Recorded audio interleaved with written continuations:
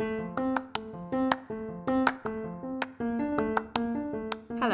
and welcome to Let's Talk About Autism. My name is Emily, and I'm a third-year psychology student. In this podcast, let's talk about everything autism, from where it all began to what we know now. Many people believe that Asperger's syndrome and autism are different, and while it once was, an Asperger's syndrome diagnosis no longer exists. In today's episode, let's talk about what Asperger's syndrome is, the differences between Asperger's and autism, and the support available for individuals.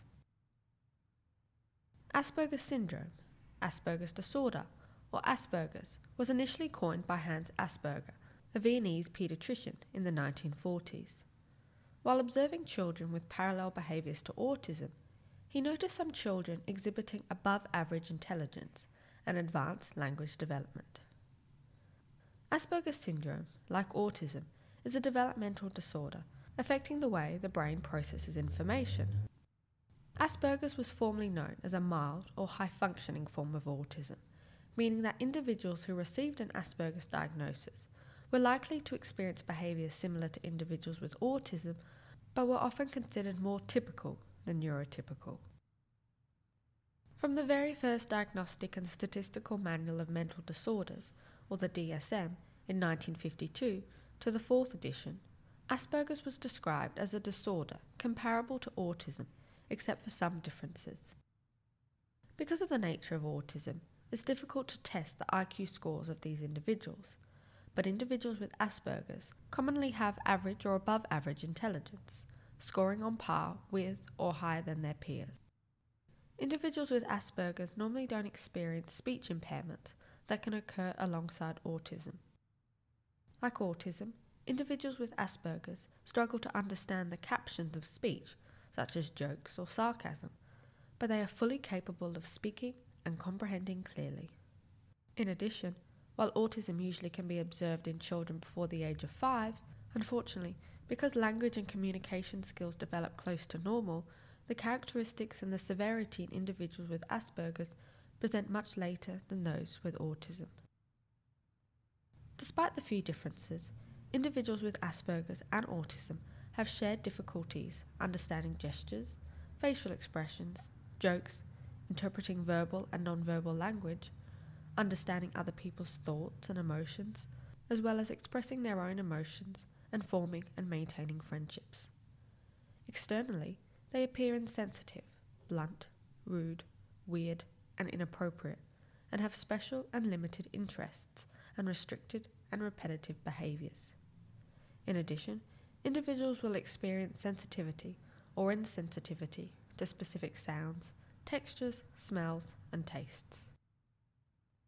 With the release of the DSM 5th edition in 2013, Asperger's now falls under the umbrella diagnosis of autism spectrum disorder. While this sparked considerable controversy, especially for individuals with an Asperger's diagnosis and their families, the change was made to potentially reduce the likelihood of a misdiagnosis or even no diagnosis at all. When encountering challenges related to autism or previous diagnosis of Asperger's, there are interventions and support platforms available, but it's important to ensure that when choosing the therapies, they tailor the needs of the individual. For example, psychological therapies such as acceptance commitment therapy, or ACT, and cognitive behavioural therapy, or CBT, speech and language therapy, music and art therapy, and alternative therapies such as massage and play therapy. Dietary and environmental changes can also help.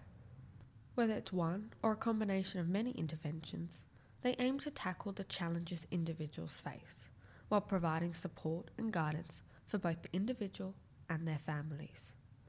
These interventions are not cures, because no matter whether it's a previous diagnosis of Asperger's or autism, the individual doesn't have a condition that needs to be cured. There are some great support networks available to help individuals and their families feel more supported and connected. For example, Asperger Services Australia and Asperger's Victoria. Click on the links below to learn more about these support networks. When the diagnosis for Asperger's disappeared, individuals with Asperger's felt they lost a part of who they were. But just because Asperger's is no longer considered a separate diagnosis or an operative term, it's important to remember that there is no clear line in the sand separating or connecting Asperger's with autism. As the research evolves, definitions will inevitably fluctuate depending on many factors. No one term fits all, but from learning the nuances of autism, we begin to understand the experience of having autism and each individual for who they are.